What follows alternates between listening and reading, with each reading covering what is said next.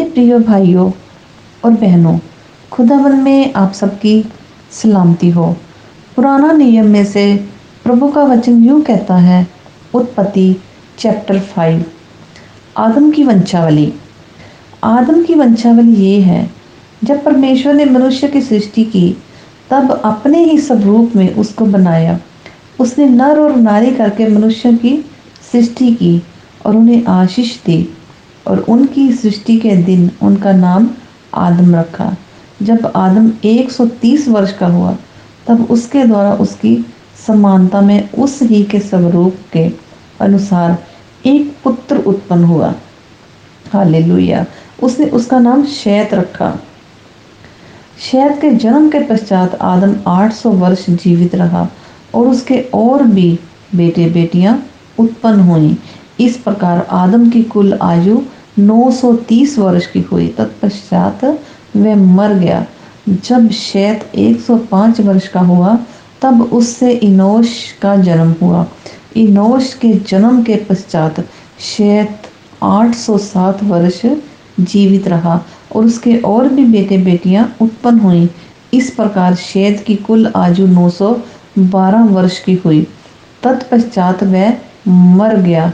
जब इनोश 90 वर्ष का हुआ तब उससे कैनान का जन्म हुआ। कैनान के जन्म के पश्चात एनोश 815 वर्ष जीवित रहा और उसके और भी बेटे बेटियां उत्पन्न हुई। इस प्रकार एनोश की कुल आयु 905 वर्ष की हुई। तत्पश्चात वह मर गया। जब कैनान 70 वर्ष का हुआ तब उससे महललेल का जन्म हुआ। महललेल के जन्म के पश्चात कैनान 840 वर्ष जीवित रहा और उसके और भी बेटे बेटियां उत्पन्न हुई। इस प्रकार कैनान की कुल आयु 910 वर्ष की हुई। तत्पश्चात वह मर गया। जब महललेल 65 वर्ष का हुआ तब उससे येरेद का जन्म हुआ। येरेद के जन्म के पश्चात महललेल 830 वर्ष जीवित रहा और उसके और भी बेटे बेटियां उत्पन्न हुई। इस प्रकार महललेल की कुल आयु 895 वर्ष की हुई। तत्पश्चात वह मर गया। जब येरेद 162 वर्ष का हुआ तब उससे हनोक का जन्म हुआ।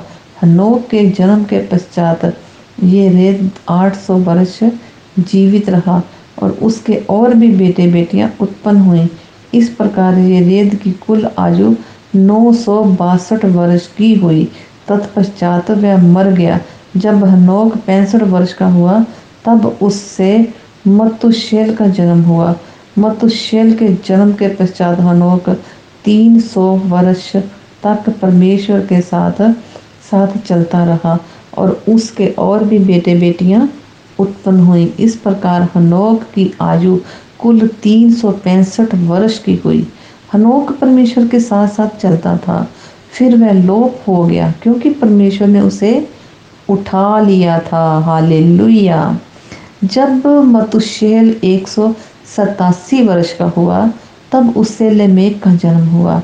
लेमेक के जन्म के पश्चात मतुशेल 782 वर्ष जीवित रहा और उसके और भी बेटे बेटियां उत्पन्न हुई। इस प्रकार मतुशेल की कुल आयु 969 वर्ष की हुई। तत्पश्चात वह मर गया। जब लेमेक 182 वर्ष का हुआ तब उससे एक पुत्र का जन्म हुआ।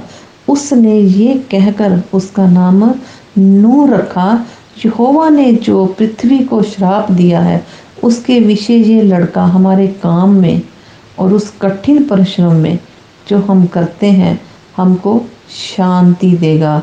नूह के जन्म के पश्चात लेमेक 595 वर्ष जीवित रहा और उसके और भी बेटे बेटियां उत्पन्न हुई। इस प्रकार लेमेक की कुल आयु 777 वर्ष की हुई। तत्पश्चात वह मर गया और नूह 500 वर्ष का हुआ और नूह से शेम और हाम और यपेत का जन्म हुआ।